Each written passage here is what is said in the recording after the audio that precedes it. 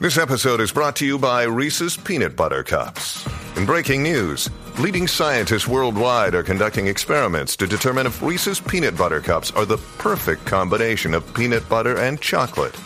However, it appears the study was inconclusive, as the scientists couldn't help but eat all the Reese's. Because when you want something sweet, you can't do better than Reese's. Find Reese's now at a store near you.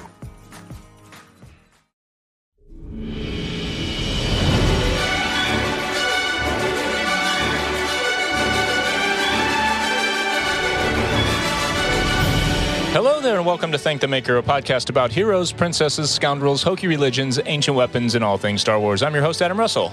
I am your host, Ryan Key. And I'm your host, no longer Happy Gambarian. I'm back to being Poopy Gambarian. Hey, everyone. What's up, Poopy? I'm Nick. Barry and Gan, the dark. Life's back to being too much. Yeah. I don't got that Star Cruiser buzz to get me through the week anymore. The world is weird. Yep. Nothing makes sense. Yeah, not a cool planet to come back to. They're writing the new season of Earth on the fly, and it sucks. See if they would have had a plan for this part of the Earth trilogy, or the Earth saga. All right, I don't even know what to say. I hate it here. I got involved in so much toxicity on social media today. I'm worn out. Why do you do that to yourself? I just can't not, because I have to spend a lot of time on the thing because I'm the thing you want to start with today? No input from me, because I don't know. I don't know what that is. I've never seen that. You're better off, dude. Yeah, I know. I stay off that shit as much as I can now. But I have to go out there and fish for memes and find the good stuff and whatever. You're fighting the good fight, and I'm just straight chilling. Yeah, all the good fights kick my ass. Anyway, Positive Town. Here we go. We're on the road. Austin Romero is back. What's up, bud? What's up, guys? Welcome back. I will say that I painstakingly went through and liked every one of your tweets. Good. Thank you. I was like, dude, I'm going to peek out my window and see if this dude's out there looking at me right now. A lot of liking. Adam, the last time we saw Austin, we were in a wheelchair speeding across a parking lot that crashed into a curb. You stayed in the chair. I was not so lucky. I have no recollection of that. I was not so lucky. And I've had a basketball on my shin for a full week and a half. Apparently the force carried over with me when I left the ship on my first day back on Earth. Yeah. And I was able to force push you Yes. really far. The dark side of the Force. It was really far. Well, I didn't say which side, And I don't really remember it. This is Force is strong in me. Yeah. This is a PG-13 moment. I don't really remember it because Nor do I. we traveled around the world in 8 hours and had a cocktail in each country on the whole planet. The Epcot planet. So I don't really remember it, but I imagine that we weren't like, whoa, while it was going. I bet we were just chilling like, hey, bud, I'm sitting in your lap. Cool. We're going for a ride. You were straight chilling. Pretty sure I said something like, oh, we're still going, man. And then, Dude, full jackass. Austin in the video, Austin's fiance is in the back going like, they're going to go in the water. There's literally a video of it just going and me stopping and going, whoa, look at that. And it just kept going. I did see a video. Then it got further and further away. I did see a video of it, and it was very long. Oh, yeah. Yes, we were Like the actual you guys. It went I'm like, forever. Any day now, they're going to hit something, right? Yeah, we were on the ride for a long time. Oh, God. Yeah, didn't realize how strong I was there. It was so much. I sent as a joke all those pictures from The Hangover, Yeah. that it happened in the credits. Yeah. But Yeah. that's exactly what it was like. Everything you sent to me, I was like, Also whoa, accurate. that happened? Yeah, dude. Whoa, that happened? No memory. So fun, though. Yeah, the next day going back through all that stuff, I was like, send. Don't remember that. Send. Meanwhile, Send. I was just so deep, like 60 floors below the surface, deep into my hangover guilt. And oh, God, I'm an idiot. I'm a garbage person. It was a nice little bookend on the trip, though. It was fun. Yeah, it was great. Yeah, everything after that has been downhill. Well, I won't be doing that's a once a year activity to get to the point of no recollection. That's not happening again for the rest One of and done. this year. So we have to go back to the Star Cruiser then, right? Hey, Hey, that's why we're here. speaking of, So, Mike Forster's here also. You might as well say hi. You're going to chime in at some point.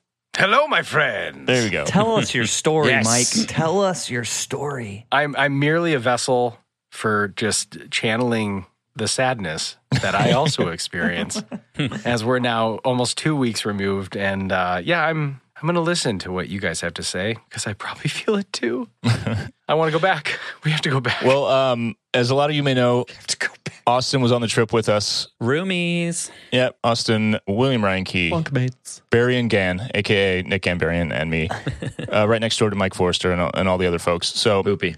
we were together in the same room, but we had different paths on the Star Cruiser, which we'll talk about once we get into spoilers. So that's going to be kind of the point of this, to talk about the different types of journeys you can have on the Star Cruiser journey. And we're going to get heavy into spoilers, but we'll ease into it and let you know as it's coming.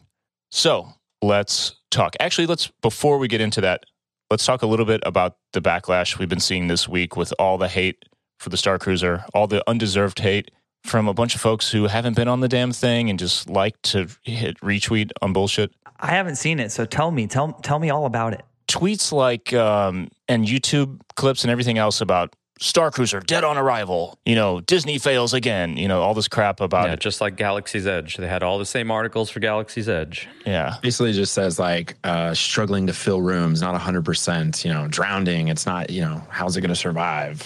I'm trying to think if that was the vibe while we were there or not. Oh, no, it wasn't. No. Zero people with that vibe. Definitely not. I think I've only seen one person who actually took the trip who's had any negative things to say at all. One person. I read a review that covered like, these are my gripes, but kind of, that was kind of the vibe. XYZ could have been better, but it was amazing, So I haven't seen anyone just trashing it, especially not anyone that's been on it. Yeah. I want to say it was a New York Post or something like that. It didn't say, it wasn't like trashing it, but it was like, hey, you spent this much money and you're going to have to pay for drinks. And if you want to sit at the captain's table, you're going to have to pay more. Like kind of common sense things, like right. Things that you're not going to be mad about. Like when you're sitting at a bar and you're having a great time playing sabacc. Like I wasn't mad that I was spending money for themed drinks. I wasn't thinking about that the entire time. You kind of go on thinking that. So it's just interesting the gripes that some of the people have. And we've talked about this a lot over the last couple of episodes covering the experience, that we're aware that unfortunately it is not attainable for everyone. But this kind of experience, it can't be. I mean, right. It's a bummer, and it wouldn't have been attainable for us, any of us, if we hadn't split it and gone together. Like, I couldn't have just been like, yeah, I'm just going to get a room, and Laura and I are going to go to Star Cruiser. Like, that's not an option. So for me, so I think you have to understand and acknowledge what a bummer it is that everyone can't go on it. But you also have to like understand and acknowledge that vacation experiences can be crazy expensive. And this is no different than, all these people who are like, I could afford to fly to Italy and do a tour of this and that. And it's like, yeah, you could. And that would also be expensive as shit, And do like, that if that's what you'd rather do. Exactly. Yeah. But it's in my mind, it's comparable. It's an expensive vacation to go on. And it's only 2 days. But I've said this time and again as we recorded this.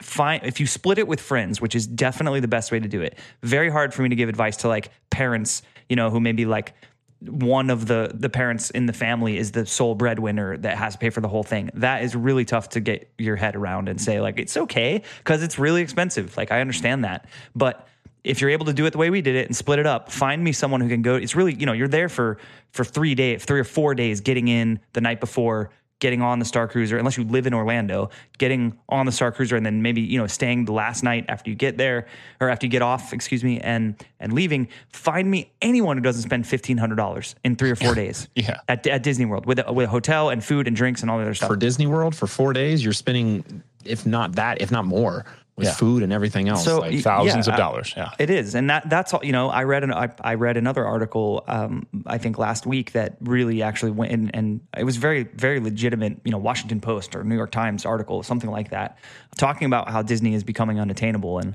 that's a whole nother thing to talk about, but it is really unfortunate. And to give you an example, in the article, it cited, the hotel that we stayed in, the Art of Animation. All-Star. No, All-Star Music. Yeah, before and after, yeah. Kicking boots. That was the one. I remembered it was the hotel we stayed in. So the All-Star Resort in 2014, Disney has their sort of good, better, best tier system with all of their experiences. And this hotel is definitely the good. It's the most budget friendly. The rooms have space with the Murphy bed that comes down. And so you can, the whole family can sleep in the room and whatever. So it's supposed to be the affordable version. Well, in 2014, that room was like $98, I think. I paid $173 for it. That's a 77% increase in 6 years. And the point being that Disney cannot argue away inflation on that. Like it's like 3 times the rate of inflation to go up that much in 6 years. Yeah. So there's definitely a disconnect. There's something going on, and I don't know how they're going to fix it, because the article basically ended with Disney could keep raising their prices 5 to 10% a year every year, and it'll still be Disney. But you can't have that happen and not have Disney World and Disneyland become exclusively, Star Cruiser level attainable for everyone. Yeah. And that's like Walt's nightmare. I mean, if it gets to a point where only the most bougie, wealthy people in the world can go to Disney World, that he's turning in his grave. I mean, it's supposed to be accessible. So I don't know how they're going to fix it, but I think the two can be looked at separately. Like I think the inflation in the resort and the hotels and ticket prices and stuff, which is one issue, is separate from the cost of the Star Cruiser, where we all know we went. It was a life-altering experience that is, from a cost standpoint, splitting it between the 4 or 5, however you're going to do it. Split a cabin on a cruise, it's cost the same. It's like, and that is worth it to us subjectively, is what it comes down to. Yes, exactly. I don't feel like I overpaid 1 cent for it, and it's because I love Star Wars and I wanted the experience. And we said this last week: if you don't love Star Wars the way we do, don't go. Yeah, it's not for you. Yeah. 2 things just to get some response to what you guys said. So I definitely had one little Twitter thing. I sent it to you guys in a text message where someone was like, I could literally buy Padme's dress and go to Italy and recreate this Attack of the Clone scene for $6,000. And it had like 300 likes or something like that. I responded in here's an informed response. It's not $6,000 if you split it with people. Yes, it's still expensive, but it's not $6,000 per person per night. It's like it's like the Job from Arrested Development with his suit. Like, oh, the $2,500 suit, and then the next time he says it, it's like, oh, the $4,000 suit. Like the dollar amount keeps going up to these people because they don't know what they're talking about. So soon it's going to be an $8,000 a night, like expense to some of these people who don't know what they're talking about. And my response, which was obviously well informed, got like 1 like. I'm like, this is the problem with the internet. Yeah, that's the world we live in. I would say, too, think about the idea that the world we live in now, and exactly with what you're talking about, Nick, with the instant gratification that comes with the internet. It was my understanding when I was raised that you had to like save money for things. Mm-hmm. Yeah, you had to save up to be able to go do cool stuff, And this is just like, I can't go because it's like, well, yeah, you can if you save up and want to go. Like it's a vacation. Yeah. Everyone is like, what? You should just be able to go all the time? Is that?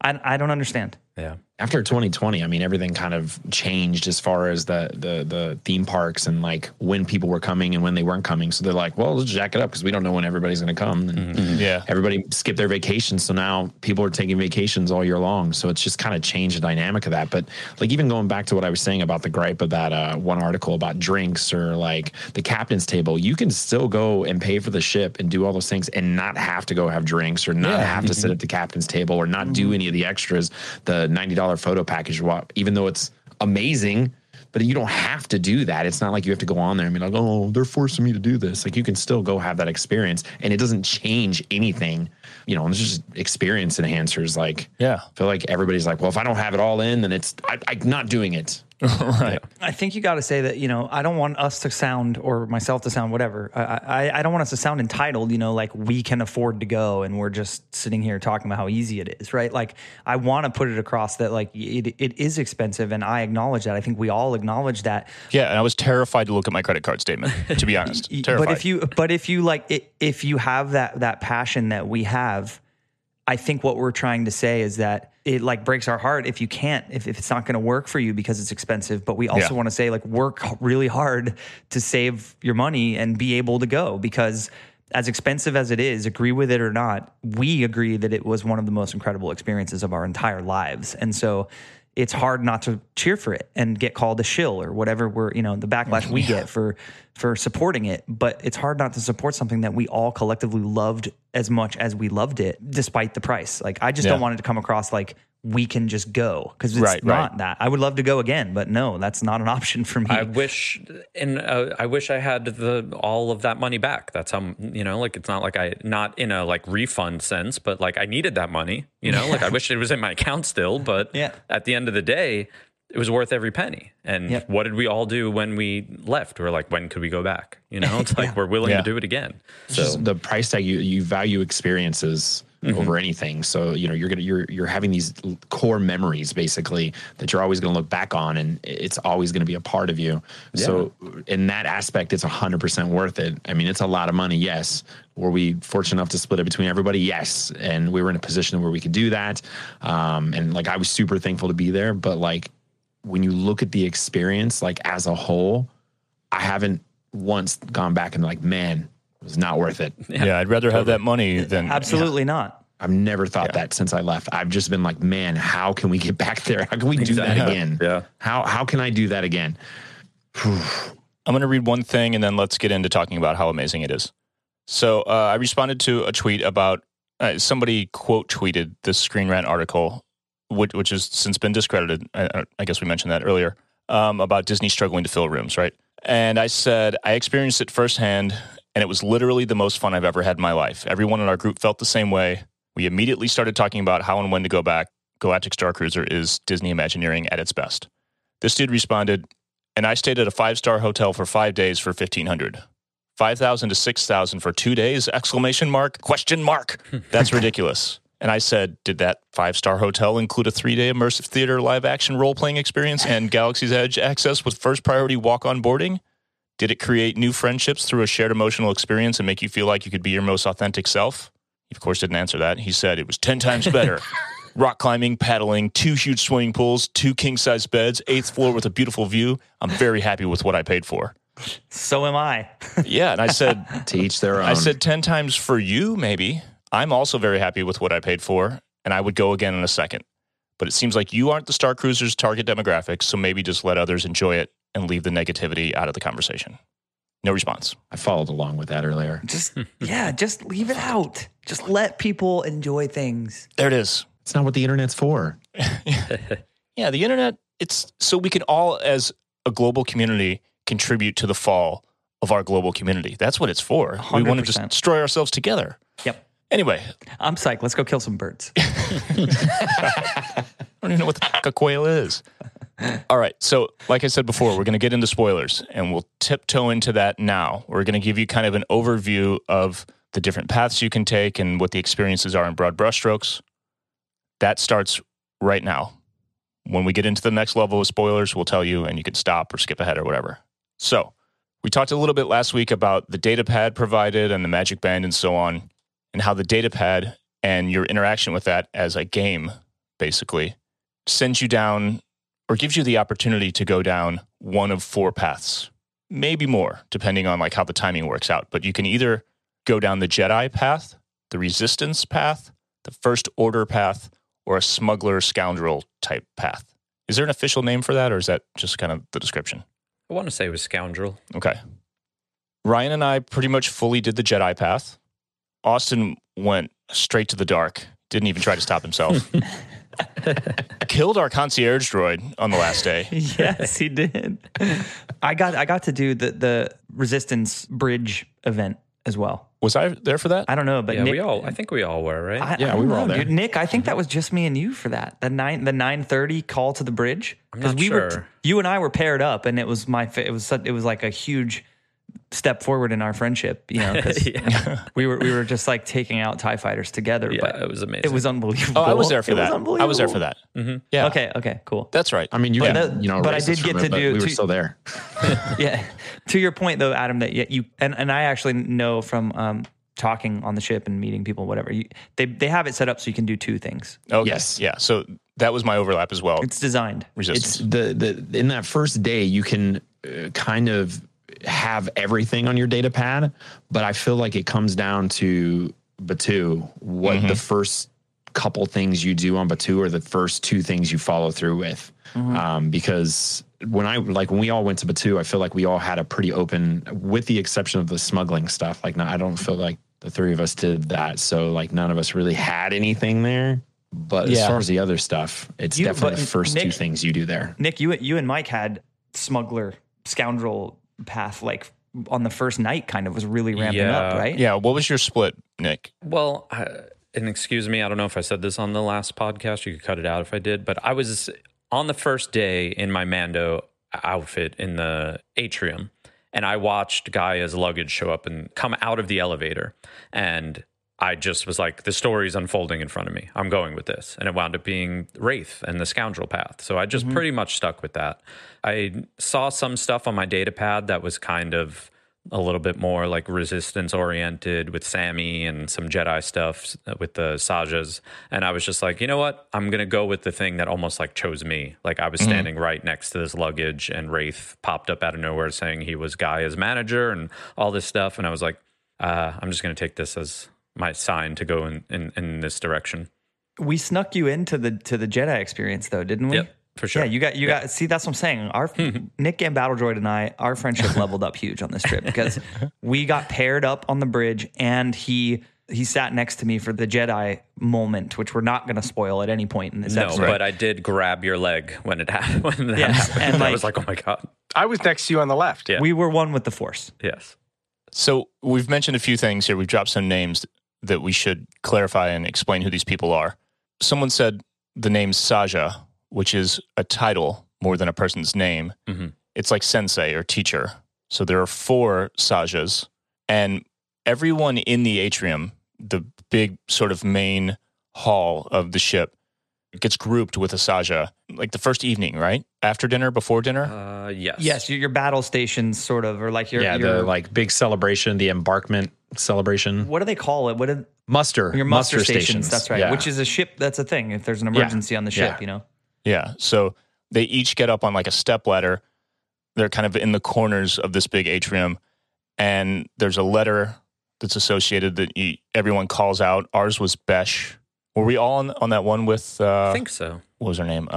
Lynn. Lynn. Yeah. Our Saja's name was Lynn. And they'd call out Besh, and everyone would respond Besh, and whatever the other 3 were. So you get grouped with them regardless of what path you go down. But if you do go down the Jedi path and you do the lightsaber training and you do the Force experience, you're with a Saja for that experience, and then there's a character appearance, which we'll mention later. And then Wraith, the character that Nick mentioned, was one of the 4 or 5, I guess, original characters for the Star Cruiser, not including the canon characters. Sort of the principal performers. Yeah, exactly. Wraith is kind of a scoundrel smuggler type, and he's around. I feel like he was around more than the other ones, like probably the most, right? Because he was in the lounge a lot. I think he was around us because he liked how into it we were, and I agree with that. Yeah. yeah. So I think we sit here and say like Wraith was everywhere because I think he was just like, I'm hanging out with this crew. I'm gonna hang out with this crew. Like he was in the lounge with us all the time. He learning playing Mike's game that he brought, and fake drinking cocktails with us. It was just amazing. And then let's see, the other characters would be the captain of the ship, and the cruise director. Is that right? Yes. What was her name? Yeah, it was like Captain Kevin, and then was it Linka Monk? Yep. Yeah. Linka. Yeah. Let's see what else. A lot of stuff we're talking about right now is on the poster. These characters have already been released, so this is not true spoiler territory. But there's Sammy, an engineer who gets into some trouble on the bridge, and some stuff goes down, and we'll talk about that in a bit. And Sandro, who is a musician who at first we all thought was, I think we mentioned this last week, we just thought he was a guest who really did it next level with the costume. We're like, he's got full makeup and everything. Because he didn't have any kind of alien like prosthetics. He didn't have head tails or anything like that. He had the makeup, and we were like, damn, sick costume. But then he got up and realized he had a headset, and he was interacting. He has this storyline that goes along with Gaia, who is the headliner, the guest musician who sings at dinner and has a couple different performances. And then on the First Order side, because there is a First Order presence, this is part of Galaxy's Edge, it's part of this trip, there is Lieutenant or Lieutenant, what's his rank? Lieutenant Croy. Yeah, they just put an F in it across the pond. I'll never understand why. Lieutenant. Oh, so that's just how Lieutenant's spelled there. That's just how they say it. Oh, It's not even. I don't think there's an F in the word. They just say lieutenant. Like watch any World War II film with English actors and a lieutenant, and they call them lieutenant. Lieutenant, aluminium. They invented the language, and they speak it more wrong than anyone in the world. So They do what they want. And then let's see who else. Who are we leaving out? Rodian. Wani. Oh yeah, the Rodian musician who is Gaia's DJ, kind of keyboard player, sort of playing these alien instruments. She's around all the time. And that's all of it aside from like canon characters, right? Yeah. Oh, and there's a droid. there's an RT. SK. Like an RTU style astromech. SK620. So I loved SK's like color scheme and vibe, and also there's just an astromech droid around all the time, Just and cruising. you can just walk up and talk to it, and it will talk back to you. I mean, It came up to us at the table, and we scanned, and we had a whole conversation with SK. It was like the weirdest thing ever. I want to say top 3 moment of the trip and top 20 moment of my life. SK was rolling by me and I waved at it and it waved back. A little flap opened on its like barrel, like the front barrel of the droid, and it just went burp, burp, and waved at me, and I just lost it. I could not believe that a droid waved at me. wow. So you have to imagine, because reportedly there's like a Truman Show style bridge control center where the Imagineers who are putting on this thing can see everything with all the cameras everywhere. You didn't wave necessarily at the droid, did you? I mean, you said, "What's up, SK?" or something like that, just like in your speaking voice. So there has to also be microphones on the droid, and or whoever's like, are there people planted in the cantina following this droid? Like, I didn't notice any of that. Could be. I don't know. It's next level stuff, dude. Yeah, in the park, there's a person with a remote walking around with R2, but I never noticed. I mean, and they did really well. We've talked a little bit about how there were Imagineers on the ship while we were there, because they're, we're in essence play testing the whole thing. It's even though they've done tons of play testing, this is only the second, full overnight to the public voyage. And even that was so hidden. It was so not in your face, like that people not on the voyage were watching. It's Disney. I mean, they do. The only thing they didn't do well in that regard is when you pull up to the hotel and you can see the backside of Galaxy's Edge. And everyone's complaining about that. And I think that's a legitimate gripe. But I would imagine there is some type of massive structure or wall or something that's supposed to be there and isn't done yet. And we got to go. We got to launch this thing. I'd be surprised if they didn't actually build out that side of it to look, not do a wall, just make it look like the spires. It's interesting. It really is. Like normally they wouldn't go with something when it looks like that. That's I remember being very weirded out, being the Disney fan that I am, and having gone to Disney my whole life and watched, Disney documentaries on how the parks were made and on Walt Disney and all. Like I've loved that shit my whole life. And so it really stuck out to me like a sore thumb. I was like, this is not, again, Walt would be fuming if he knew they opened the gates with that looking that way. Well, that spot that where you drive in right there to circle around to where the compound is, to where you get in to take the shuttle up, that spot used to actually be a cast member drive-in. Because when I used to work at studios, I used to drive that way through that. So like it was never, unless you got lost, like completely lost, you would never be back there. So it was very interesting that they chose that. Because I remember when they shut that down, because I was still working in the parks at the time, they shut that down and we had to take a different way, and now it makes sense. But yeah, it is interesting that you can kind of see. I think they'll fix it, but it's very uncharacteristic for them to open before it's fixed. That's all. That's kind of the point I'm making. It's very, very strange for Disney. It does look very temporary in terms of like the lanes that you're coming through. It's cones. It's those standard like concrete dividers that you have up during construction. None of it looks Disney yet. So yeah, I'm sure it will evolve. Let's see what else. Let's talk about the paths a little bit more. Let's talk about the Jedi experience a little bit, just because that's off the top of my head. Here I am talking. We did a bunch of Resistance stuff, but I was really focused on finding Saja. At the beginning, we thought Saja was a person, and then we realized Saja is a title, and we got to know our Saja, who led our lightsaber training, and something else. There was another interaction. I don't remember what it was. Either way, she and all the other Sajas they're so perfectly cast. I thought their vibe was so thoughtful, kind, and Force-like. They spend a lot of time with the younglings as well. Yeah. I think I noticed that the most. They were always one or two of them always had the little ones running around after them, and they were teaching them things and talking to them. Especially the kids like who was the kid in the Obi-Wan get up? What was his name? He had kind of a cool. Was it Osiah or was it Joshua or no? He had a cool name. Yeah, it was like Jeff. He had a cool name, but either way, that kid was so in the story, at all times. I mean, yeah, the mall. Are you talking about when we were sitting at the bar and he looked over at us? Was that just me and you? Like that tipped was just his me glass, and you, right? Kind of everybody was there. Adam was there too. And I think everybody was at the table, and you and I were sitting kind of grabbing our drinks. And yes. He's sitting as far across the lounge as he could be with his mom. And he's in full Jedi, head to toe, big old Obi-Wan hood that comes way over it, almost hides his entire face when he pulls it up. But he looks over at us like we're in the cantina in A New Hope. I mean, it's straight up felt like he's an 8-year-old kid or a 9-year-old kid. Yeah. But he looks over at us and he raises his glass and he kind of squints his eyes. I mean, he is so in character. and then he takes his hood up. After he raises his drink and takes a sip of it and like kind of nods at us, he reaches up and like in the film slowly pulls his hood up with 2 hands.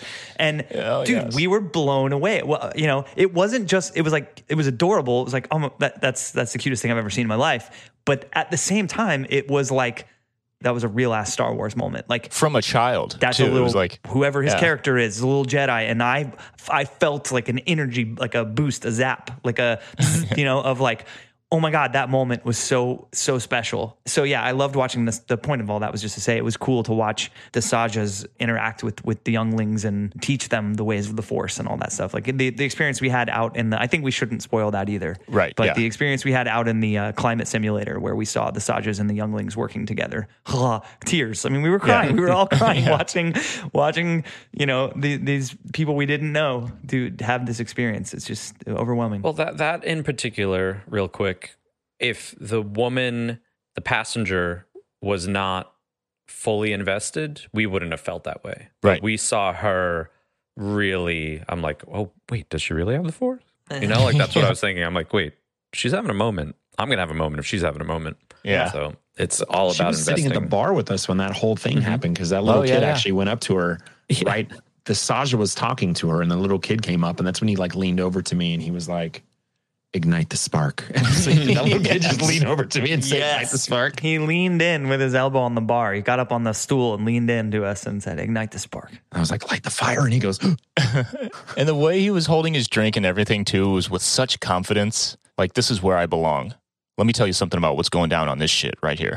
It's cool to see them. It was great. One of my favorite moments of the Jedi experience was during the piece that we can't spoil or won't spoil. But everyone was sitting like one row of people on one side of the room, one row on the other, and you're doing this whole experience. And when it's all over and you're recovering from this emotional roller coaster that you've just been on in real life right in front of you, there's a saying that they have on the ship. The Sajas have together as one.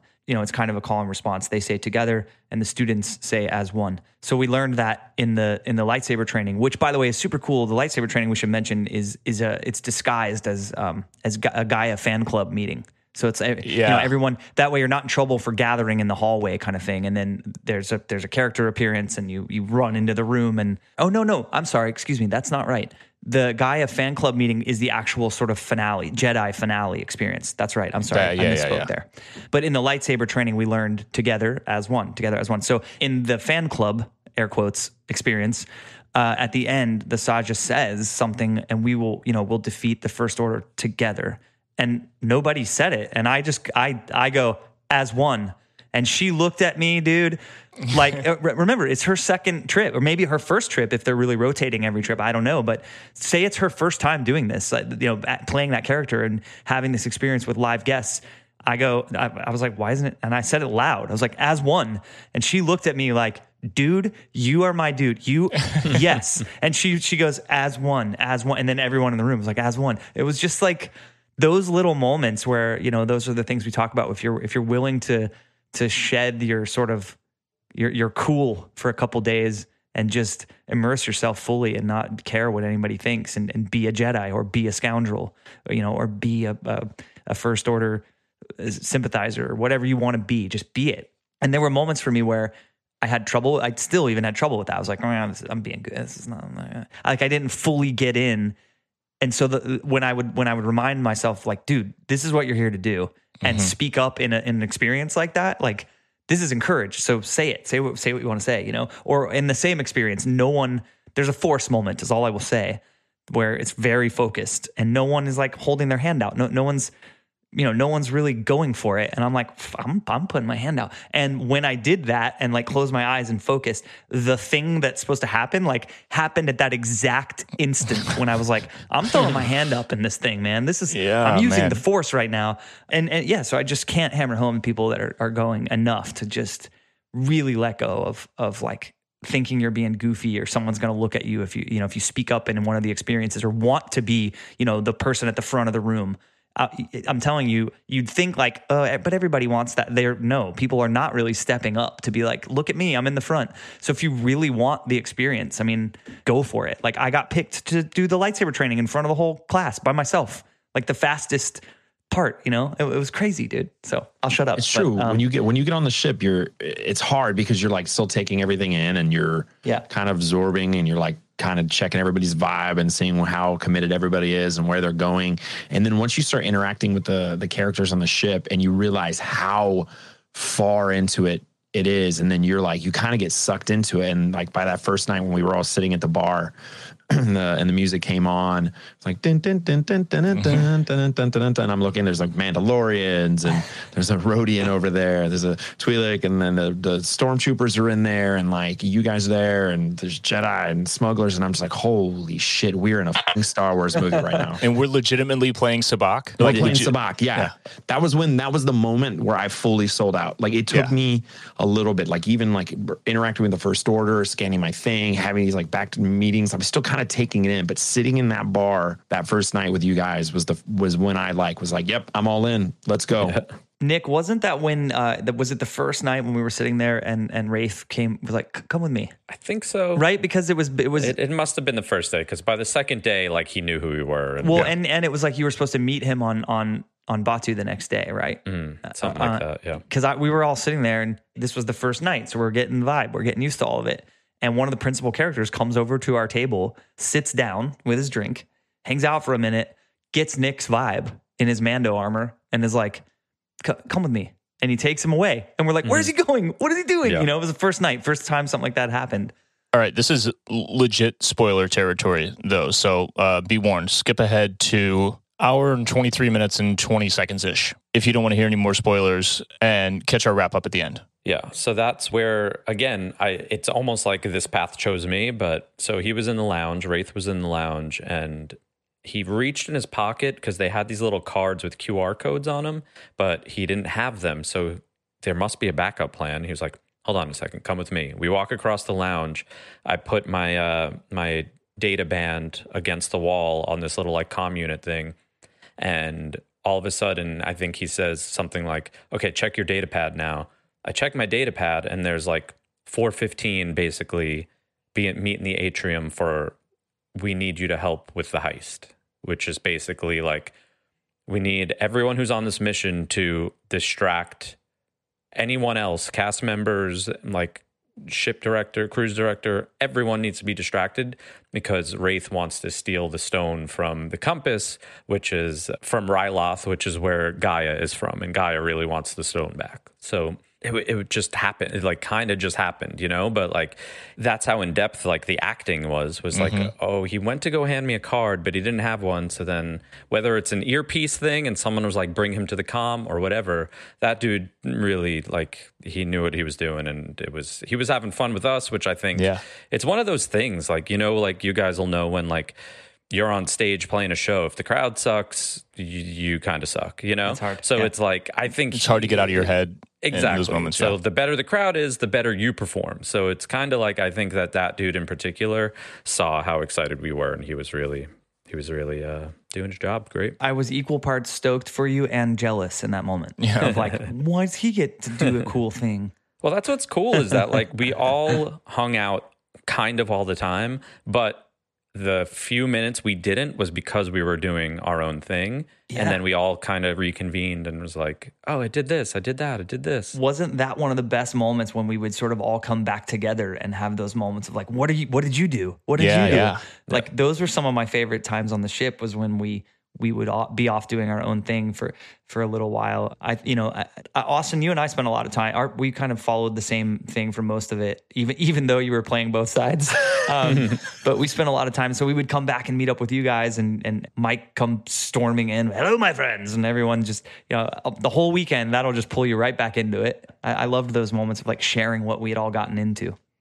Well, speaking of Austin and Mike, because you dabbled. Maybe talk about your experiences on the dark side and scoundrel level. Yeah, well, I mean, I was kind of everywhere. So I kind of did all the same stuff you guys did as far as like mission wise, whatever, except for the very first night, Lieutenant Croy came up to me and said, listen, something shady's going on in the ship. I don't feel like it is a civilian vessel. I feel like there's something more going on here. And I need help, and you look like a man who can help me. And I said, of course I am. And so he had me come over to one of the machines. I scanned my ban, and I got my set of missions from Lieutenant Croy on top of all the other stuff that I had for everything else. So I know that Adam, you got to experience one of them with me. One of the huge things about that track is you get to do a lot of stuff with your droid in the room. And one of the times we went in there, and I totally botched this one. I totally messed it up. But we went in there, and I scanned my ban, and the droid's like, "Oh, hey, what's up? How's it going? Whatever. Oh, wait, it looks like somebody's trying to break into my freak," and then it just goes red. Yeah, and the room kind of flashes red. Yes, and the window changes, and it's like rocks outside, and it's like you're completely in a different place, and you're just kind of sitting there, and you get this transmission from the First Order, and it's telling you have to splice the droid and do this to get all the communications, and it's like, make sure you do the red one, whatever, blah blah blah.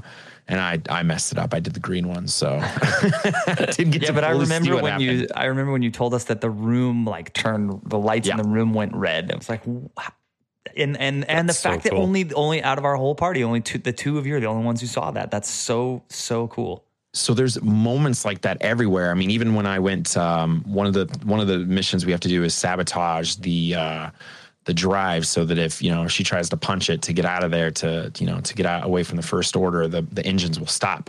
Yeah. So we do this whole sabotage mission down there. And after we did this mission, we're all like high-fiving. Lieutenant Croy's there, and then he takes us to this group, and he's like, "Great job, everybody. This is what it is." And he goes, then all of a sudden he turns around and he's like, "Stop in the name of the First Order." And you look over, and Rey's there, and she's like, "Stop." Hand up. Yeah, she just stopped. He just stops. And then she's like, "You didn't see me here." And he's like, "I did not see you here." And then she's like, "You're needed over in the climate control room," or whatever. And he's like, "I'm needed in the climate control area." And he leaves. And there was maybe 15 people that saw that. Maybe. Dude. And it happened within like 5 seconds. And there's stuff like that happens all over the ship.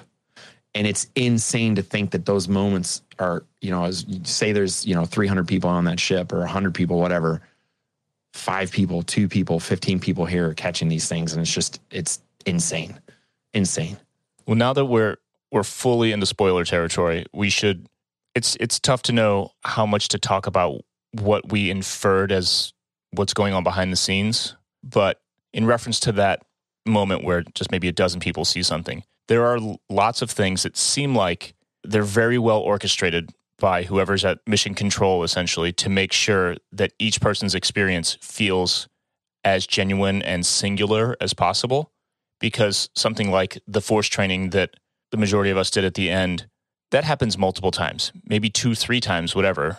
But still, it happens more than once, but it doesn't feel like it. And the only reason I know that is because I was late to it, because I got caught up in something else. So it was in progress, and the Saja said, "Come back in 15 minutes and I'll help you," whatever. She said something in character. So the fact that you guys did that, and I then went on my own and had the same experience, and we can talk about that in detail, know that we both had the same exact experience, makes it obvious that they're repeating, and they're directing people in a way where you never cross paths. It's ships in the night going through these same experiences, and it's brilliantly done, especially, dude, for second voyage ever, like nailing it. It's crazy. And that said, talking about Rey, this is one of those examples of someone who's very clearly not Daisy Ridley, right? Daisy Ridley is not on the ship with us. But that's Rey. That's as much Rey as the Rey out in Galaxy's Edge. The Kylo Ren there is as much Kylo Ren as anyone on either of the parks, right? And if you want to be a curmudgeon, you can say, well, she doesn't look enough like Daisy Ridley, or that voice doesn't sound enough like Adam Driver. But if you let go your conscious self and act on instinct, it's so real. It's like so real. I purposely wasn't looking her dead in the eye when she was in the room because I didn't want to break my suspension of disbelief. And I had that conscious thought for a moment, but then I just went back into it. It was like the whole thing was like a mindfulness exercise of just be in the moment and experience and stop trying to analyze shit. Yeah. And it made it so, so good. I know, Ryan, I know you have to get out of here, so let's talk about a big moment since we're in this Rey and Kylo thing. The whole thing culminates, the whole journey essentially culminates with a story finale on the second night. This is after dinner. This is pretty late, right? Yeah. 10 p.m. probably? Yeah. Yeah, because it's around the time of celebration, so that was like 10:30. Mm-hmm. Yeah. So there's a first order presence the entire time. There's a resistance counter presence that is revealed through the story as everyone's individual paths kind of unfold. And there's a battle on the bridge between Kylo Ren and Rey, which I guess is canon, right? Mm-hmm. Like canonically, there's now another showdown between Kylo Ren and Rey in this storyline between The Last Jedi and The Rise of Skywalker. And we watch that unfold. And that's where the lightsaber, the quote, real lightsaber is revealed. So Ryan, since you have to bounce, give your feelings on it. I just can't really even find the words to have experienced so much positive, happy serotonin, dopamine overload for the previous 30 hours or whatever. We're standing in the atrium. We've all got, Adam, you and I have our hands on our sabers. Like, we can't do anything with them, but still, like, we're here. As we keep talking about, we're just living in that moment and being ready. Like, this is bad. Something bad is happening, and we are Jedi on this ship. Mm-hmm. So I've got my hand on my lightsaber, and this thing is unfolding. And dude, like, she stands up there and lifts this hilt with two hands, and the sound was so good. The sound was so good. Like, it was loud, the lighting of it, but you knew it was coming at some point in the trip, right? Like, that was something that was spoiled early on, that they figured out how to make a lightsaber ignite from nothing. So when is that? But the cool thing for me is I had forgotten. I had completely forgotten that was going to be a part of the experience. Same. So when it happened, it was so intense and it was so overwhelming to be standing there dressed head to toe in Jedi robes, and in front of me, a lightsaber ignited. I mean, it like, and it just was so bright. The light, the blue was so bright and intense. And I don't know if you guys are going to talk about it after I go, but the old switcheroo that happens afterwards, I saw it on video. I saw this, there's the little switcheroo, and I was like, oh man, that's really bad. But in the moment, I was so overwhelmed that it fully worked on me. I didn't see it.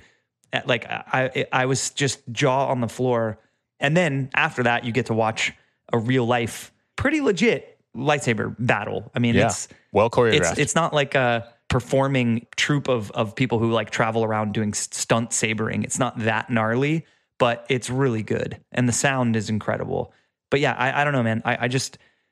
I love that I forgot it was going to happen. I think that's kind of the point I want to make. I was so immersed in the entire experience that one of the things I was most looking forward to seeing, I forgot was going to happen. So when it did happen, it was the most magical moment of my 42 years on Earth. I mean, I saw a lightsaber ignite in front of my face. I couldn't believe it. My eyes were fully welled with tears. I mean, I was so overwhelmed. We have to go back. I feel like you needed that moment though, because just moments before that, the First Order called me out and you were standing next to me and you looked at me with such disgust. Called you out with praise. Yeah. Yeah. They were like, your work in the engine room was masterful. And I was like, damn it. Well, the reason, one of the reasons that I was, we had a moment, Austin and I had a moment, is because our Saja came up to me and put her hand on my shoulder and looked at me like, You've betrayed me. She's like, I trusted you. You're associated with this person. And I put my hand on her shoulder and I said, I was just in the moment. I don't know if that's even allowed, is that weird to like, put your hand on the shoulder of a cast member? Is that going to be, I don't know, but I did. And I was like, I had no idea. I just, I was like in character. I sold me had, out. I had It's not no my fault. idea that. It's not my and fault. It's not my fault. Yeah. And she was very satisfied with that answer. She's like, okay, you're still on She the just team. looked at me. She said, "I trusted you," and then he took like 10 steps away from me. And then luckily the lightsaber lit, and then he forgot all. Oh my God, it was so good, you guys. It was so good. Dude, what's next level about that lightsaber moment is that, and I don't know if this is better or worse than if I would have been more conscious, but I was so immersed that I saw it ignite and didn't even think about what had happened. It didn't even register. I was like, all right, she's got her lightsaber and he's got his, and it's going down. Like, I wasn't like breaking it down. How did it ignite? Completely went over. I didn't, after like at the end, I was like, wait a minute, did she was that the one? It gets very, at that point when it's literally everyone's experience is culminating together. Every guest in the hotel, it gets very medieval times in the sense that you're rooting for your person, like it gets, I guess it bottlenecks a little bit there. No, you're at that point, you're no longer like, I wasn't rooting for a scoundrel, I was rooting for Rey, right. It bottlenecks to a light side, dark side thing, but it gets very medieval times because everybody was cheering. Like the passengers were cheering, watching this happen. And what better experience can you have than like a couple of hundred people are all in an atrium of a starship watching a lightsaber battle and everyone's losing their minds. It was such a good vibe. So much going on in those moments too. Like it's like a full, 180 degree theater thing going on, 360, whatever. Like there's so much going on. You're looking everywhere and it's full. Like you're literally like, you can look at over here at the lightsaber battle or something going on with the captain and the first sword lieutenant. And then the stormtroopers are firing and then there's stuff going over. There's just so much going on. And you have so many people and not one person has a bad view of it. Yeah. Yeah. I was going to say, pro tip, you would think, the action is happening when you get on the ship, you'll see, first thing you do is come into the atrium, and they definitely use this second story balcony kind of thing as like a position for the captain to speak to the whole, all of the guests and everything. So you'd think at it starts out as like a toast, thing that you're doing at the end at that night. And you'd think you'd want to be close and like be right there where the captain's talking. You guys correct me if I'm wrong, but I think pro tip is like back middle. You actually want to be pretty far away from the elevators and the balcony and try to get as dead center as you can. 100%. Yeah, movie theater style. That's what everybody kept saying too. Yeah. All right, you gotta get out here. Yeah, I just gotta, dude. I gotta be up at 6, and I haven't eaten today. Soft. It's not healthy. But I was just gonna say, I love the Star Cruiser. I love Star Wars, and I love all of you. Same. Love you, bud. Please carry on talking all night. I can't wait to listen to the rest of the pod that I won't be here for, but just keep telling me how awesome your experience was. Because as Nick said, Happy Gambarian is now gone, and we're all sort of down in the dumps and Poopy Gambarian. Poopy Gambarian in the house. Going back to this episode, or going to this episode on Thursday is going to be like, oh yeah, remember there are awesome things in the world. So I'll see you guys later. Bye. Okay. I'm subbing in. All right, Mike, get on the field. When you need mealtime inspiration, it's worth shopping Kroger, where you'll find over 30,000 mouth-watering choices that excite your inner foodie. And no matter what tasty choice you make, you'll enjoy our everyday low prices, plus extra ways to save, like digital coupons worth over $600 each week. You can also save up to $1 off per gallon at the pump with fuel points. More savings and more inspiring flavors make shopping Kroger worth it every time. Kroger, fresh for everyone. Fuel restrictions apply. All right. What do you need? What are we missing here that we can talk about now that we're in full spoiler territory? Well, 90% spoiler territory. I would say playing the two storylines was actually a lot of fun. So coming into the trip, I knew that I was going to be a scoundrel, like literally dressed for being a scoundrel. And my role was we found the obvious scoundrel, which was Wraith Cole. And if you had done any of the kind of, little crumb trails that they had been putting out on StarWars.com, you actually could read about some of these characters and their involvement with the Halcyon. So I was looking for, of course, he looks different than the artist rendering, but like as soon as I figured out, I'm like, okay, Gaia, this dude's just got something going on, right? And I remember coming up to him, and that was kind of my first, like the moment that Ryan had, that was, okay, I have to let go of the idea that like I either need to totally play along or I'm not really I'm going to get like a half-ass experience out of this, right? Yeah. And so I go up to him and I'm like, hey man, I'm just traveling. I'm on vacation, but I'm always willing to work a job if one presents itself to me. And he like totally picks up on like, oh, okay. And he, he like eyes me up, right? And he's like, all right. So, then we kind of kick off that storyline. Then I go over to Croy, as any good scoundrel would do, right? And I go, you guys saw that like data disk that I made with the rebellion symbol on it? Yeah. So I brought that because I'm like, I'm sure that'll be a great, if that wasn't like a betting token or something, I'm like, that'll come in use. So I go up to Croy, and our Croy was so great that he like eyes me up, and he's taller. I'm not the tallest dude, but he like looks down on me with this like sense of distaste. You know what I mean? He just like, he looks at me and rebel scum. Right. Basically. Right. And so like, I go up to him like, hey, I'm like, listen, I'm working on this ship, and at the end of the day, the credits spend. So if you need information, let me know if you're willing to pay. And he looks at me and goes, what? In his English accent, right?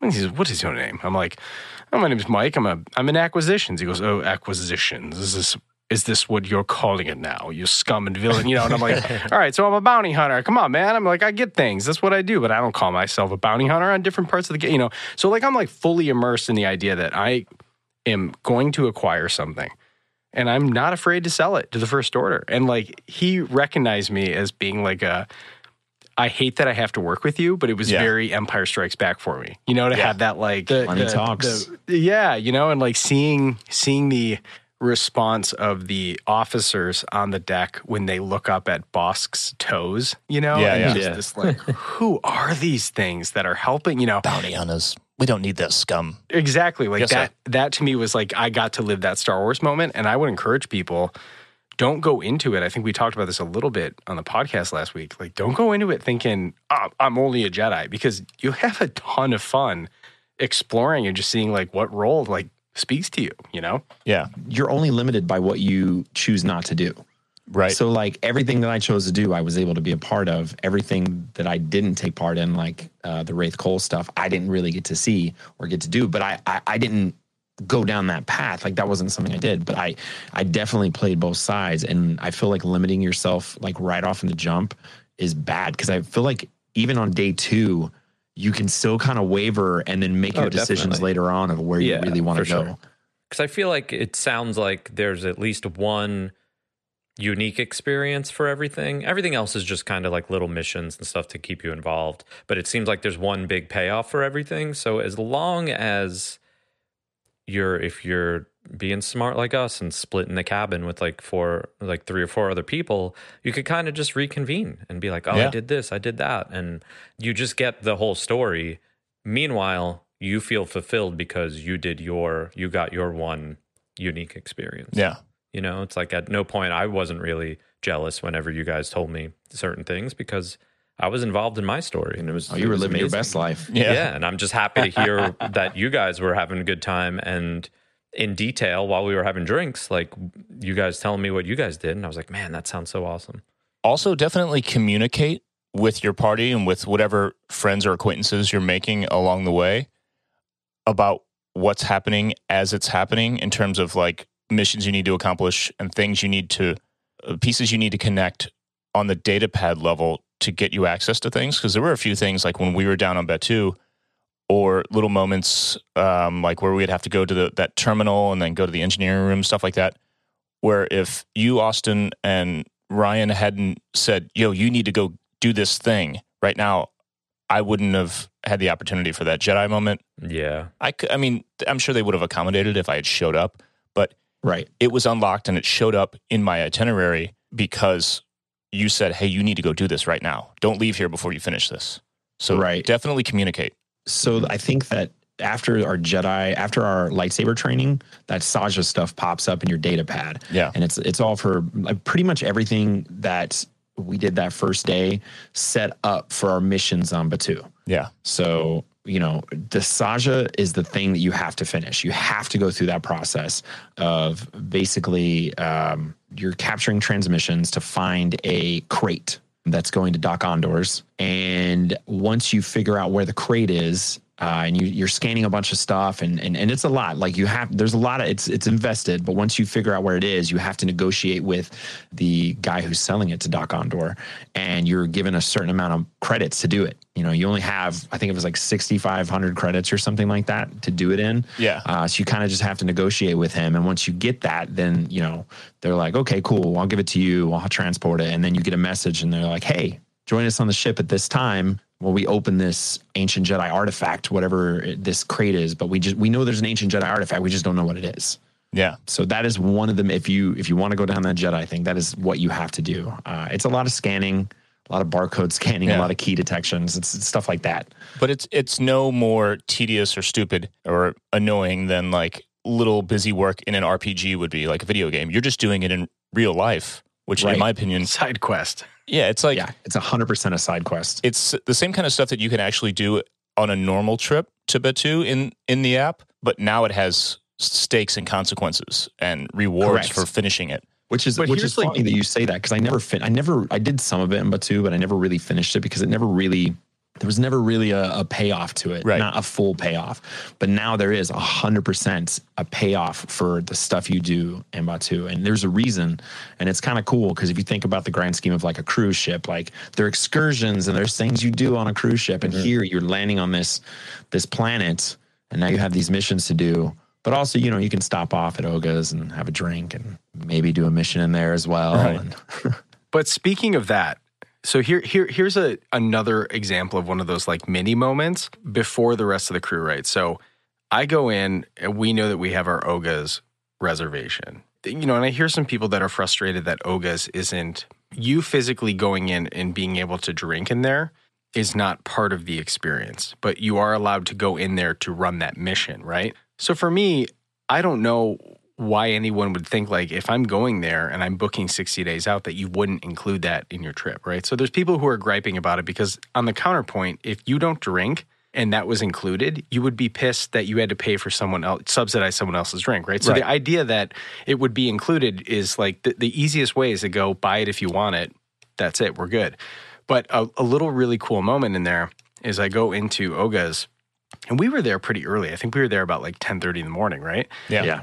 So I go in and I have this, you know, on my data pad, it's got this symbol that's like, show this to people at Oga's Cantina. They'll know what that means, right? So no kidding. Like I walk in there, our group is just getting in there, and I walk up because I recognized, I go, did you guys get the code, the smuggler code? My crew, Austin and Meredith, were like, well, no, we didn't get it. And I'm like, oh, am I special? I'm like, this is awesome. Yeah. So I run up to the bar and I hold my phone up and I go, someone told me you know what this is going to mean. And both bartenders look at it and they go, I don't know why you're showing that to us. Like we don't know what that means. So me, the person that I am, I pull out 2 of my own drink tokens and I go, listen, if I got to sweeten the pot, I'm willing to do that. But I understand if you got information, I at least got to say I had a fair shake at it. And I put them both, I slid them over like, you know, Wild West. Yeah. And they both look down at them. This is both of them in tandem. And they look at each other and they go, oh, that symbol. Oh, yes. And I'm like, so if I wouldn't have had my own custom-made drink tokens, they would have just waited until, you know, like some other people part of the story came and got the story back on the rails. But the fact that I literally like, I had to give up my own drink tokens that I made to them just to make them interact with me. I'm like, you guys are amazing. And then I go back to the table and like one of the other bartenders is like, oh, you guys are here from the Star Cruiser. Here, I heard you got that, you know, and he slid over the token that they gave me to scan and activate. But it's like, for me in that moment, again, I'm living a Star Wars story. You know, and it's like for people that want to like lean into it, you know. In a note on that, and Austin, I want to ask you this because I know this is your realm. From a cast member standpoint, if there are people who now have listened to the podcast, if you have listened to any of our Star Cruiser episodes at this point, like you are interested, you are like, I'm either justifying it, I'm trying to figure out how to justify it. And then once I ultimately commit, as we have talked about it on here, is that there has to be a certain buy-in that you have as a traveler. Once you get there, you decided to loosen up. As a cast member, what is that energy like to experience? And like, do you instantly, like, does it go from them to being like, now I'm just at work, to being like, boom, I'm matching you. Like how does like from a former cast member, like all that stuff, like what is that like for the performers to feel energy of people who are willing to go there? I mean, it's kind of the same thing as like they were talking about being on stage. You know, you're all about, you feed off your audience's energy. So I imagine with these guys in this new project and them being on this ship and, you know, they're there to play. And I imagine you wouldn't take a gig like this unless you were a fan in some aspect of it. Right. Because you're fully immersed in it at that point. And, you know, I know some of the people there are cosplayers or they're huge Star Wars fans. So it's cool. I think that they want to play. So seeing that, I mean, you mentioned this, I listened to the last week's podcast, but you mentioned this before with the captain sitting on the deck, you know, before we were about to do the whole thing. And she sees the guy with the medal from Yavin. And she just goes, "Hey, I'm really sorry to pull you into this. You know, I know, thank you for your service," and, you know, whatever. And that dude was sitting there and he was like listening to her and then like had that moment where he was like, I was totally at that battle. Yes, it's okay. Yeah, you guys are all welcome. Like his demeanor completely changed. And you can see at that moment, he kind of melted into it and goes, you know what? All right, I'm all in. Let's go. Mm-hmm. I think everybody has a different level of where they're going to sell out, like where they're going to get to that point. And, you know, obviously that was late on the second day, and I'd seen that guy a bunch of times. He's just quietly hanging out in different spots, but that was the first time I saw him sell out. And I think that like the people who are going to go in and sell out are the people that the cast members on that ship are looking for. They want to interact because it makes their job easier. It helps them tell the story. It helps them further. And it, as an actor on this side, it helps you commit more to it because you're in a world of Star Wars instead of in a world of Star Wars with people who don't want to be there. Yeah. Nick, do we leak the little detail about the necklace for Wraith? I mean, I think it's fairly inconsequential. I wouldn't. Okay. That wouldn't ruin things for me if I heard that. Spoiler, regardless. Right. So, but just it's a small little detail because part of addressing what you had talked about at the top of the hour, Adam, was like the people are just like, oh, this whole thing completely ignores the OT and the PT. We sat down with Wraith and he reminded us that he was from Ryloth. So mind you, the actor has a story that they've read and learned and understood that Ryloth is a planet, that this is where, you know, famously Twi'leks and all that. Did you get a sense that we might have like maybe started to pin him a little bit on saying, okay, these guys are asking questions that I might have to go off script a little bit, Nick, when we started talking about the Syndulas? Yeah, I feel like he like slowed down a little bit, but at no point did I feel like I don't think we were grilling him, so he didn't necessarily react in that way, you know? Like, I'm sure other passengers, if they're going to be of a certain variety, are going to try to like stump the cast members. We obviously weren't doing that, so we didn't like make him nervous, you know? So he had room to breathe there. For sure. So Wraith has this really beautiful like necklace on. It's this like purple with this gold outline, right? And he goes, well, you know, I'm from Ryloth. And so all of us are sitting around. We went, wait, Ryloth? And you're old enough. We were like, you probably fought for Sham Syndulla. And he just gets this sly little smile on his face. And we're all like, yes, oh my, like, you're a legend. Like, you're a legend, dude. Like, you know, you fought for the original liberation of trying to push out the Trade Federation. Like, that's amazing, you know? And he's like, there were a lot of battles and Ryloth has had, you know, he gave us kind of some like kind of cheery story of like, you know, the people of Ryloth will always fight with those who stand with them. And he goes, in fact, you'll recognize this pendant because back in the Clone Wars, we fought alongside the Jedi, and all of us looked at his pendant, and we were like, dude. He goes, it pays homage to the Jedi that made a huge impact on us, and this was the color of his lightsaber. And we're like, Mace and Windu, let's go! Like, we're just like everyone, like we're like losing our minds in this thing, and he's like high-fiving us, like cheering, like that to me is like. I'm like, where are the haters? Yeah, where are they? Like, where are they? Like, because that could have been off script, or like that you know, like that was a very little detail that said if someone asks you about your wardrobe, throw that little bit in there. And that was, you know, and I'm sitting here being like, that was so damn cool to have that little detail that like if we wouldn't have asked him about that, it would have never came up. But we like sat down to have the conversation and ask the characters to ask the backstory that they've been kind of inquired to flesh out if they want to. if we didn't ask him about that or get to that point, that was just like a layer of the story that wasn't going to be told, you know, but we were interacting. So we got that sweet moment. That's why they always say, like, you got to interact. You got to make friends or talk to people, or, you know, it's crazy the amount of details you get, or little bits and pieces, like little Easter eggs that you'll get. Like, it's like getting a Blu-ray and not like watching the behind the scenes or any of that stuff, and getting the extra commentary. Like, you're like, okay, cool, I get it. But then you get all these side stories and all this other information that ties stuff together or ties something that you love into this story. And you're like, oh shit, let's go. Yeah. It's those layers of the choose your own adventure onion that make this something that isn't just a ride mashed up with a hotel. Yeah. You know, so many people look at it from the outside. I mean, ourselves included. We didn't know really if we were going to get our money's worth. We knew we were going to try. We knew we were going to put everything into it. But we didn't expect these kind of layers and these moments that, like you said, would have just stayed in his back pocket had you not engaged. You know, we didn't know about any of that. And the fact that we each unlocked a handful of those in our different experiences makes it clear that all the money's going into creating these deep, deep levels that will or won't be uncovered depending on how much you invest. And that stuff puts it in a whole different category. It's unreal. The details are there if you go looking for it. And I mean that from the character interactions that you have to even what's the official name, like the registration plate of the ship? Is there like an official name for that? Oh, I have a picture of it. It literally has, you know, Corellian. It's got Corellian Engineering Corporation, Santh Shipyards, Carnet City, Corellia. Sick. Like it lays all that out, which is like, okay, if Corellia doesn't do anything for you, if you say that it ignores everything. And the class is Purrgil class. Purrgil class, yep.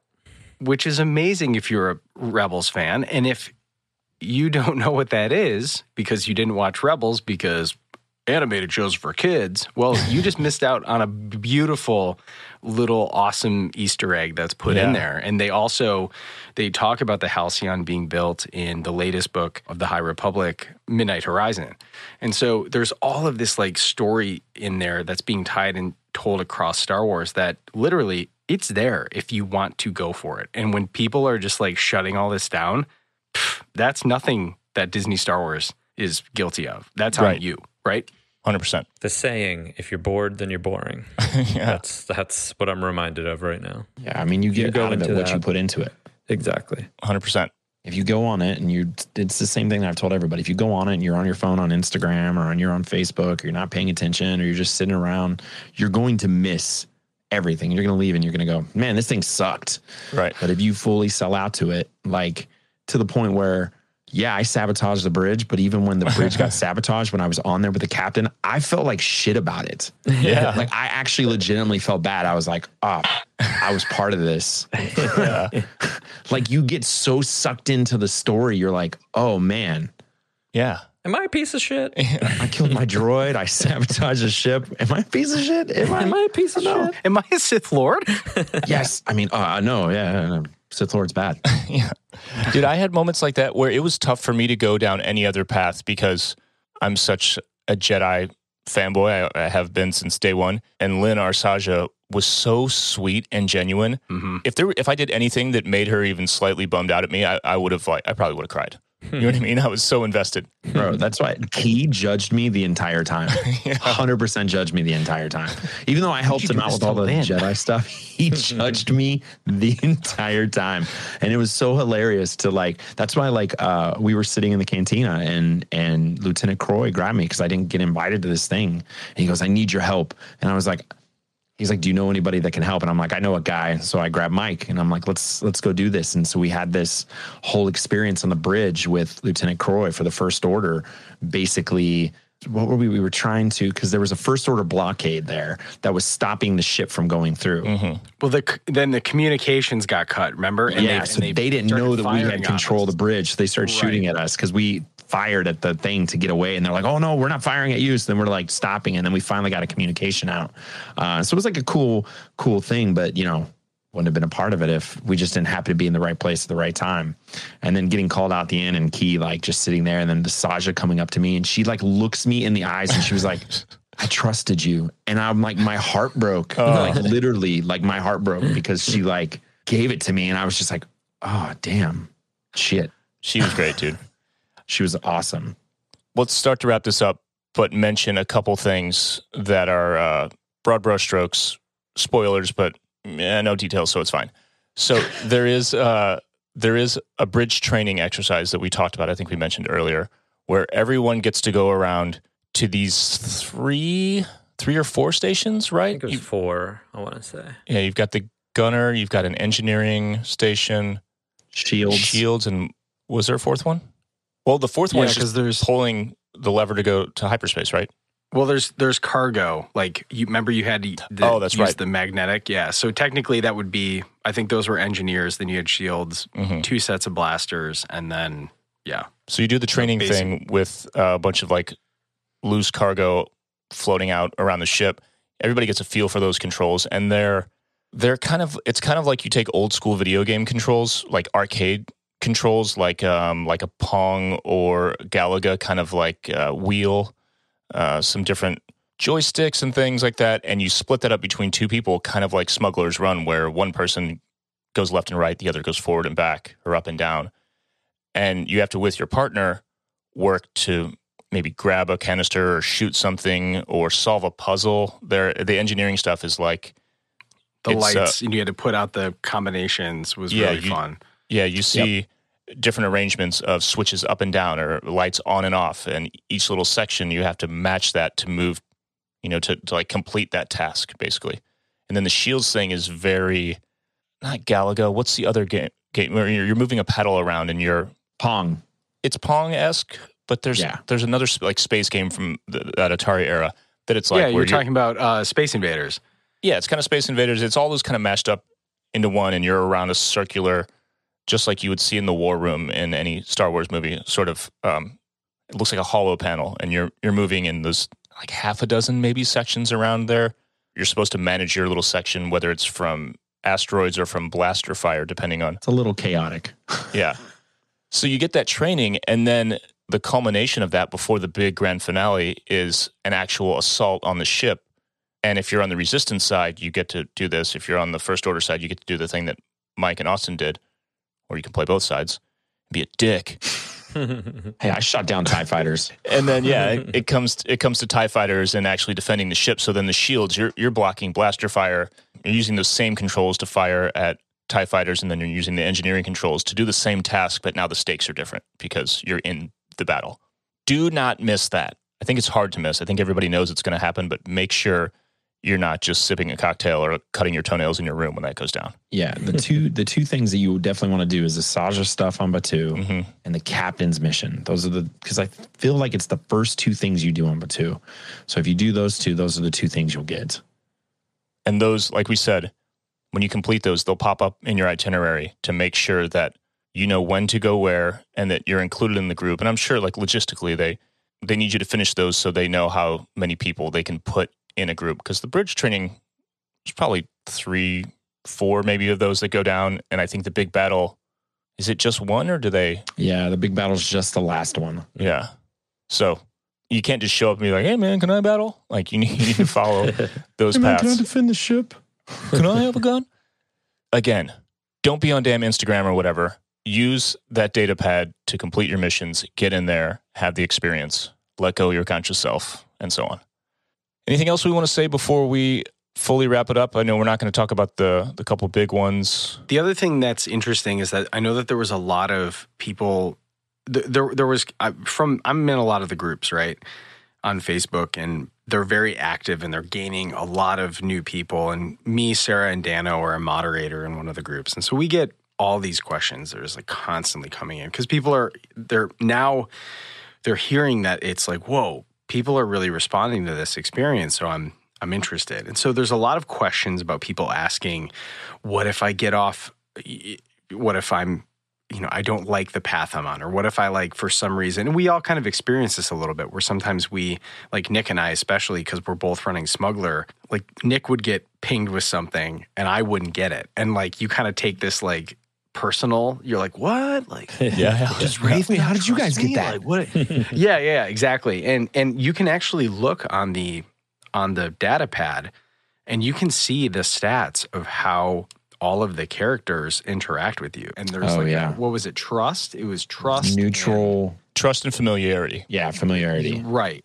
So familiarity was based on how many times you actually like interacted with them in person, and then trust was how many of the missions you did for them.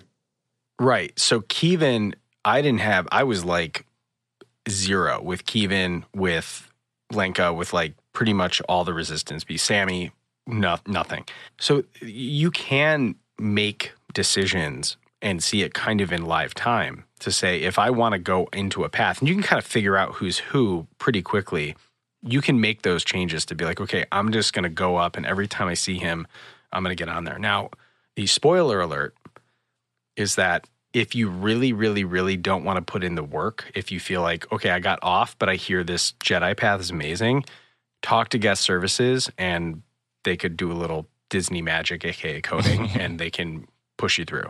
So that is kind of like a little spoiler alert, that it's, if you feel like you have ruined your own moment by your own stupid decisions, you can have someone digitally reset them. So that's something to consider too. But I think having the stats is really cool, because then it encourages you to be like, okay, I'm not going to be able to experience the Jedi path if I don't act like a Jedi or run with the people who trust me as a Jedi. Right. Of course. Again, put in the work to have the experience that you want to have, right?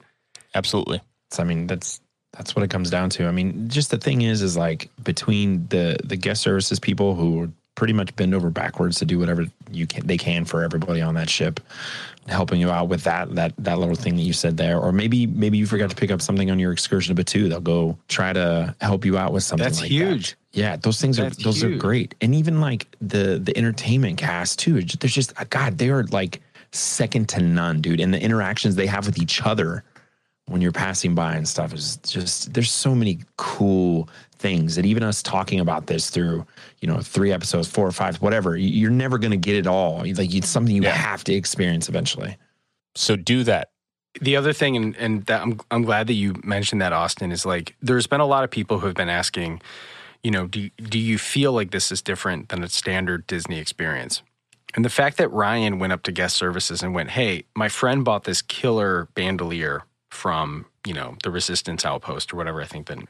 He goes, I would really love one. And if it's available, can I pay for it now and you go grab it? And an hour later, they found Ryan and they went, sir, we picked up your cargo and it's in your room. And he walked in there, it's in a bag. It's like, boom, there you go. They went personal shopping for him while he was drinking at the Sublight Lounge. Like, they recognize that you are immediately, like, you are one of the top tier guests. And I feel like I was treated that way. I hope you guys all felt 100%. That. Yeah. Like, there was never a point where I said, I wish I actually loved how much they made fun of us on Smuggler's Run. Did any of you guys experience that too? Mm-hmm. I didn't do Smugglers, actually. I didn't. I skipped it. Oh, okay. So like Nick and I went to Smugglers, and, we have those pins. So for people who are wondering how they kind of identify you, is you have a pin, a Halcyon pin, that is, your lightning lane, I think it's what it's, lightning lane that kind of gets you right to the front of the line. And I felt like an asshole just walking by people.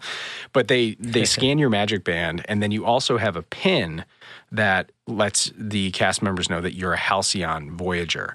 So Nick and I go up into Smuggler's Run, which you get a different intro in Smuggler's Run as a Halcyon member. Interesting. Yeah. Mm-hmm. So that was a little bit different, which was cool. And then the cast members who are playing Smuggler's Run, who are acting as smugglers who are working for Hondo, they come in and they're like the equivalent of finding someone who shows up in a Ferrari and is like, hi, I'm here for the drug trade. Oh, okay. Oh, Halcyon. Like, literally, the dude was making fun of us. He's like, oh, you're Halcyon people. He's like, what are you guys doing down here? I'm sorry, your shoes might get dirty.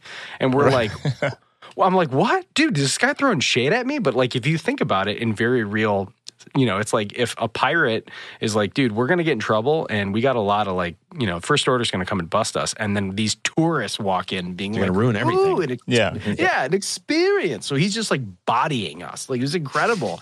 And then we get I think we scored like 700 or something. Like we did fine. We didn't do great. And the door opens and the guy goes, all right, you guys got to get out of here. He goes, oh, 700? He goes, yeah, and he goes, oh, wait, you're Halcyon people.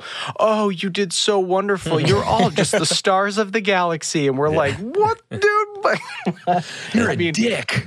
Yeah, it's so good. Like just the fact that that they've been told, like, go ahead and like mess with these people. Like if they want to play smuggler, let them know that like they have to earn that role. And I loved that. I thought that was great. That pin is great. It literally everybody like they see it and they're like, oh whatever, that's cool. Like going not to backtrack a little bit, but when you were talking about the people on the ship and like doing everything they can for you, something as simple as like when we were down on Batuu, I had a drink for lunch. I was like, man, I really like this drink. And so when I'm sitting in the canteen upstairs, I'm sitting in the bar, I'm like, hey, do you guys have this drink? And they're like, no, but Keely right there used to work in Batuu before she got transferred to the ship here, and she could make that drink for you. And then sure enough, she made that drink for me. Like she went out of the way. It wasn't on the menu. They didn't have it there. And she just kept making it for me. And like, that was such a cool thing because they didn't have to do that. Like it wasn't something like you could go, nope, pick off this menu or whatever. But she made that drink for me. And I was like, oh, it's just like little tiny things where you're like, oh, that's really cool. I mean, also I had a dark saber, so she had to kind of do it, but whatever. You're like, listen, girl, don't step. The other part that I thought was really interesting, and actually Peter Serretta from Slash Film and Ordinary Adventures, who they were invited to the media preview, but they also paid for their first trip. So they got to actually go twice, like literally back to back.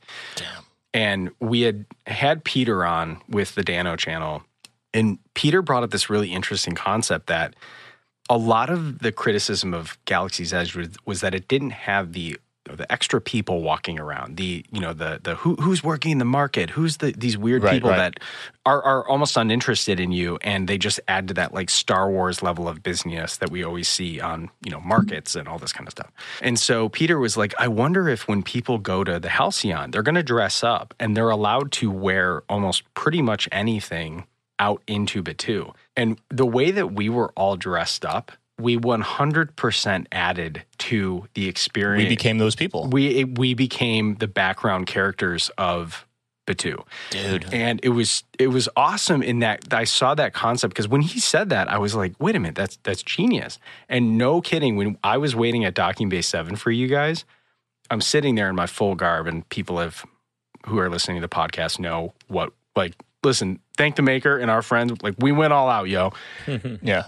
But I was sitting there waiting for you guys to come over to the table, and these two kids were looking at me from across the room, and their dad is like, go talk to him. Like he like pushes me over. So like these two kids like walk over to me, and they're like, do you work here? Because they thought maybe I had like a little like, ooh, I'm going to give them some information. Well, knowing who I am too, I pull out two little pieces that I made that were like my smuggler cards that I make for people to display. And I was like, listen, do you guys know what the Millennium Falcon is? And they're like, yeah, oh my gosh, yeah, we know exactly what that is. I'm like, listen, I want you guys to hold on to these. In case you run into Chewbacca, show him and let him know that if he needs a co-pilot, both of you guys will be able to, jump on board. And they're like, what? And I give them these things because I just had them on me, right? And their dad comes up to me after. He's like, dude, they're like blown away by that. That's awesome. Now, of course, policy-wise, if anyone's from Disney listening, I didn't mean to be that person because I know that's probably the last thing you want to hear. But the guy comes up, he did what with children? Yeah. He was doing what? He was giving them things? Oh my gosh, But the dad comes up to me after. He's like, dude, do you work here? Like for real? Do you work here? And I'm like, no, I'm on the trip. And he's like, that's insane. Like, did they just let you walk around like that? I'm like, dude, we're on the Halcyon, man. Like we're a part of this story. He's like you could see him. He looks at me and he's like, is it really worth it? And I looked at him and I go, buddy, would I be sitting here talking to you like I am right now if it wasn't worth it? He's like, yes, okay, all right. And he like I don't know if that dude went and like invested heavy in Tesla after that. Like I don't know what he did, but like he was motivated enough to be like, I got to get on that thing because that dude, like I think we all played a part, intentionally or unintentionally, as people of the Halcyons. 100%. The part of Batuu. I think it was awesome. When we were at the tower and Adam went to go use the bathroom, Key and I were standing out there, and like every person stopped, like, can we take pictures with you guys? Yeah. Like they legitimately thought we were part of it. And this one lady came up to us and she was like, you guys look so great. Do you work here? And we're like, no. And she goes, you don't work here? And we're like, no. And she goes, you really don't work here? And I'm like, no. And she goes, oh. And she was laughing and walked away. And then she came back and took a photo of us. That's amazing. I really hope that Disney, I hope there's no like unforeseen consequences of this kind of interaction, because I feel like this is in a way on the level of what the 501st does for Star Wars as a fandom and as a community, where it's hard to overstate how much it helped the fandom and the universe by not sending cease and desist letters and not creating strict rules 45 years ago and letting it all organically become this giant supporting, I don't know how to articulate it, but the cruise goers can fill the holes, like you're saying, and create those NPCs, I guess, in real life for the park goers. I think it's amazing. Yeah, we definitely changed about 2 that day. 100%. It'll all work out until someone ruins it, you know? Until somebody ruins it, like a 3 a.m. lightsaber battle. Yeah, dang it. Did we mention that? No. Okay, well, we'll say this and then we'll get out of here because I got a long edit ahead of me. Ryan and I, we spent a couple hours the night before legitimately lightsaber training in his parents' backyard, doing the whole routine with the different positions and the These number are system. 40-year-old men, by the way. Let's just clear the air. Yeah. And Easy. we were fully in it, ready to in battle. And turns out actual lightsaber battling outside of the lightsaber training, actual clashing of sabers, not allowed anymore. Because during the press preview voyage, there was like a 3 a.m. full-on lightsaber brawl in the atrium, and it got out of hand. Yeah. I don't know if somebody got hit in the mouth, what happened, but they said no more. Those bastards, they ruined it for everyone. The damn press. I literally wanted to just stand in the atrium at 3 a.m. and just wait for a second and then like kind of push the cloak back and just just wait for somebody to come up. I like plan on running around that ship fighting every child on there. Yeah, Didn't happen. That's the only con in the whole thing, amidst a mountain of pros. Whatever. It was amazing. All right, let's wrap it up. If we haven't said it enough, we'll say it again. If you have the money, spend it. Go do it. And put everything into it. It will be the best 48 hours of your life. 100%. Find cool people to go with, man. It makes it so much better.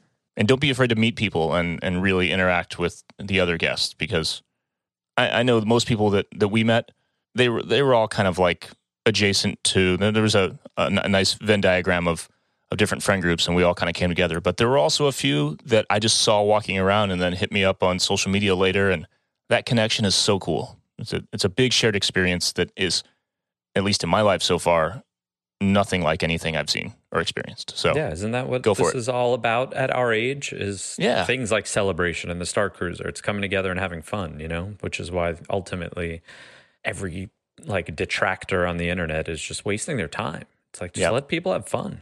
Get out of my life. All right. Anything to plug? Any shout outs or anything? Austin, you got stuff coming up? You want to tell people where to find you on the internet? I'm Austin M. Romero on pretty much everything. TikTok, Instagram, Twitter. Find me. Post random stuff. I might be at Celebration. I don't know. We'll see. We'll see what happens. Come on over. Bro, you better be. You are. We locked you in today. Oh, yeah? Is it happening? Yes, sir. Okay.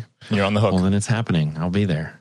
What is your television schedule if people want to watch you on whatever? Every Monday night, USA Network, 8 p.m. Eastern time to 11 p.m. Lit. Whatever random city I'm in.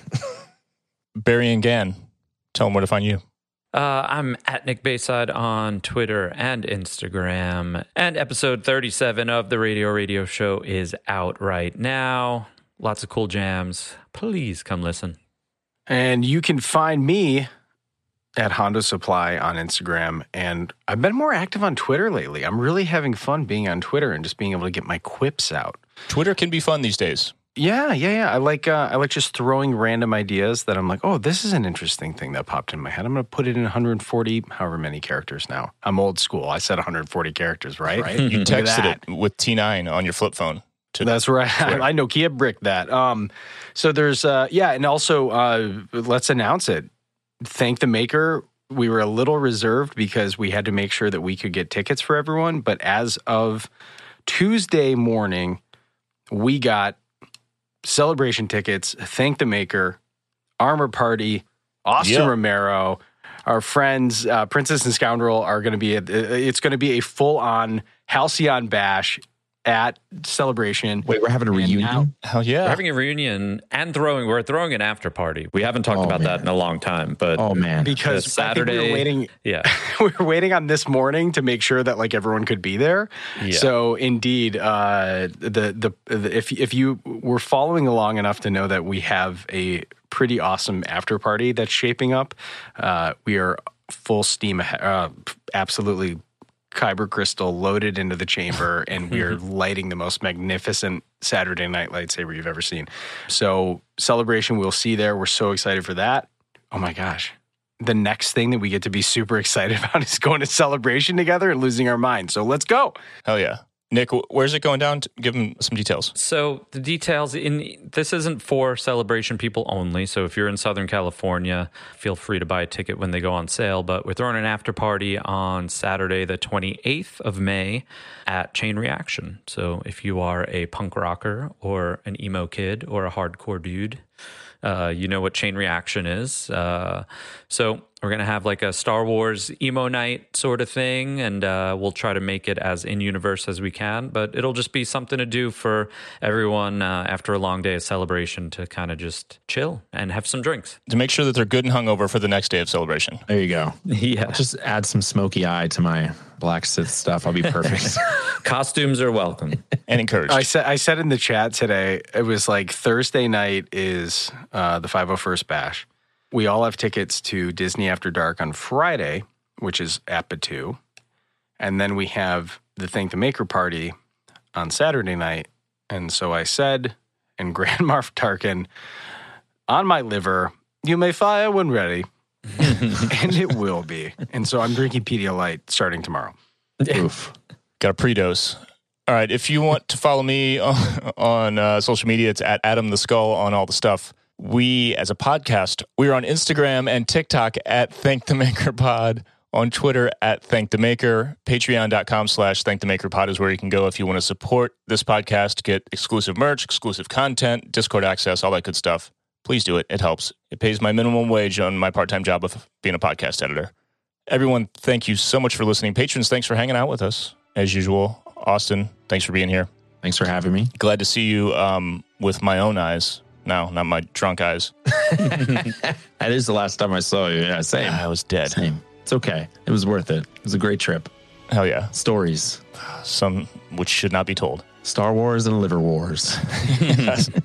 And until next week, may the Force be with you.